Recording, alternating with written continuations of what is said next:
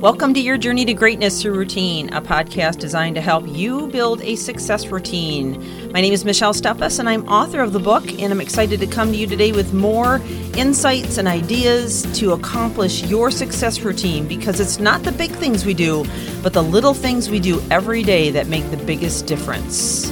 So let's get on with the podcast.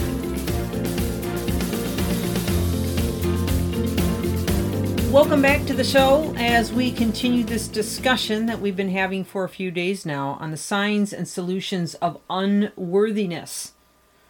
And I've mentioned in each of these episodes some of the reasons why this is such a critical topic and why we need to really look deep down inside of ourselves to determine whether or not we have any signs or symptoms of unworthiness. And frankly, I think that everyone has something there dwelling in the murky, deep depth of our soul that is affecting us, affecting our relationships and our ability to move forward, our ability to believe in ourselves, to do things that are great, and can make us really at risk in some ways, depending on where that unworthiness dwells.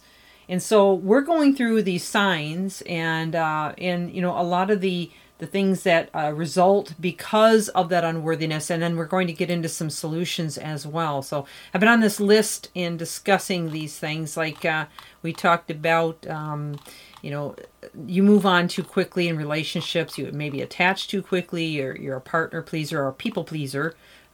You settle too much for unhealthy relationships, and you look for flaws in your partner. And then we touched on feelings of a reluctance when you're in a relationship, maybe avoiding emotional intimacy and why you might be avoiding it. And, that maybe some of the root of it is that you feel unworthy of love.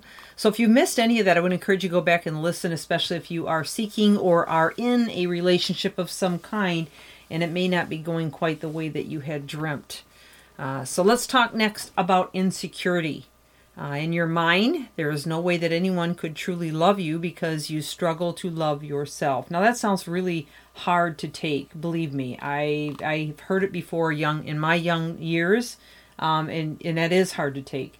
You think to yourself, I'm such a loving person, I'm such a compassionate person. How can you say that? How can you say to me that I can't be loving because I don't love myself when I'm loving to people all the time? And that may be true. But this is more about the very depth of your soul, the inner workings, and how it's affecting your perception of you and your ability to let go of whatever it is that is destroying you on the inside enough to be able to connect in such a way with another person that they feel that love at its deepest level, okay?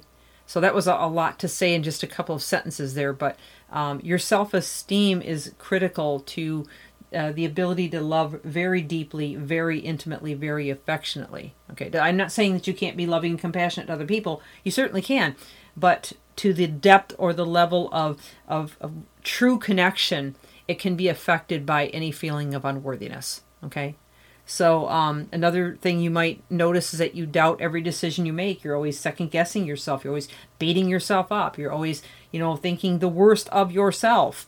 And you might even suffer from anxiety about most things, not just relationships, but about everything that you seem to think or do. You are your worst critic and your worst enemy. And then this leads to a lot of other issues, okay, including jealousy. You may find yourself being jealous of others who are able to connect well, who are able to get past some of those inner fears, okay? And it could be a friend, a colleague, an acquaintance. In your mind, there's a strong chance that, that you feel that your partner is being unfaithful. It doesn't matter that every other relationship your partner has is purely platonic. Unsurprisingly, much of your jealousy will focus on members of the opposite sex. But you will always get jealous, okay, when they spend time with friends of the same sex and of the enjoyment that they get from it. And the reason is, okay, because of that hurt, that damage that you have allowed to fester inside of you. Now here I want to back up for a minute, because I know that we don't always allow it consciously. It's more of a subconscious thing that we're allowing, and we don't even know that we're doing it most of the time. But either way, it can be hurting you, okay? It can be damaging you. And this jealous behavior then will put a strain on relationships, and it'll likely cause arguments and ill feelings between the two of you. So this again is a perpetrator of helping you to connect at the deepest level, to trust at the deepest level, and to be able to have that intimacy that you need to have, okay? Now this whole discussion, the entire series here, does not mean that there's something wrong with you. It doesn't mean that you are a defect of some kind. Nobody is, okay? But what it means is that you have some things in your soul that have gotten there through experiences, life experiences that were most likely unfair, hurtful, damaging, and they weren't processed correctly. All right?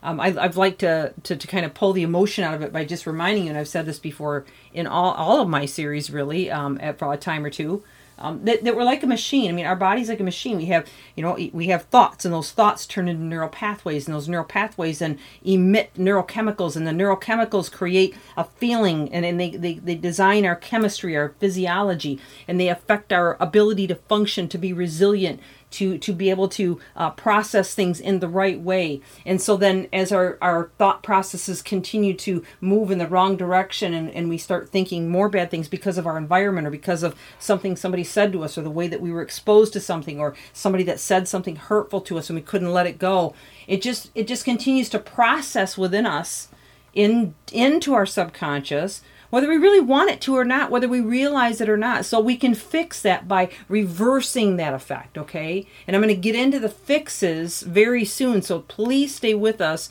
in this series as we move towards the fixes on this, okay? I want to help you. That's my goal here, not to hurt you, to help you out of this thing. All right, so this is Michelle Steffes. We're out of time for today, but we will come back tomorrow, and I have a few more to share with you, and then we're going to, again, get into the solutions. Please share this with someone it may help, and I look forward to having you back on the podcast tomorrow. Thank you for joining.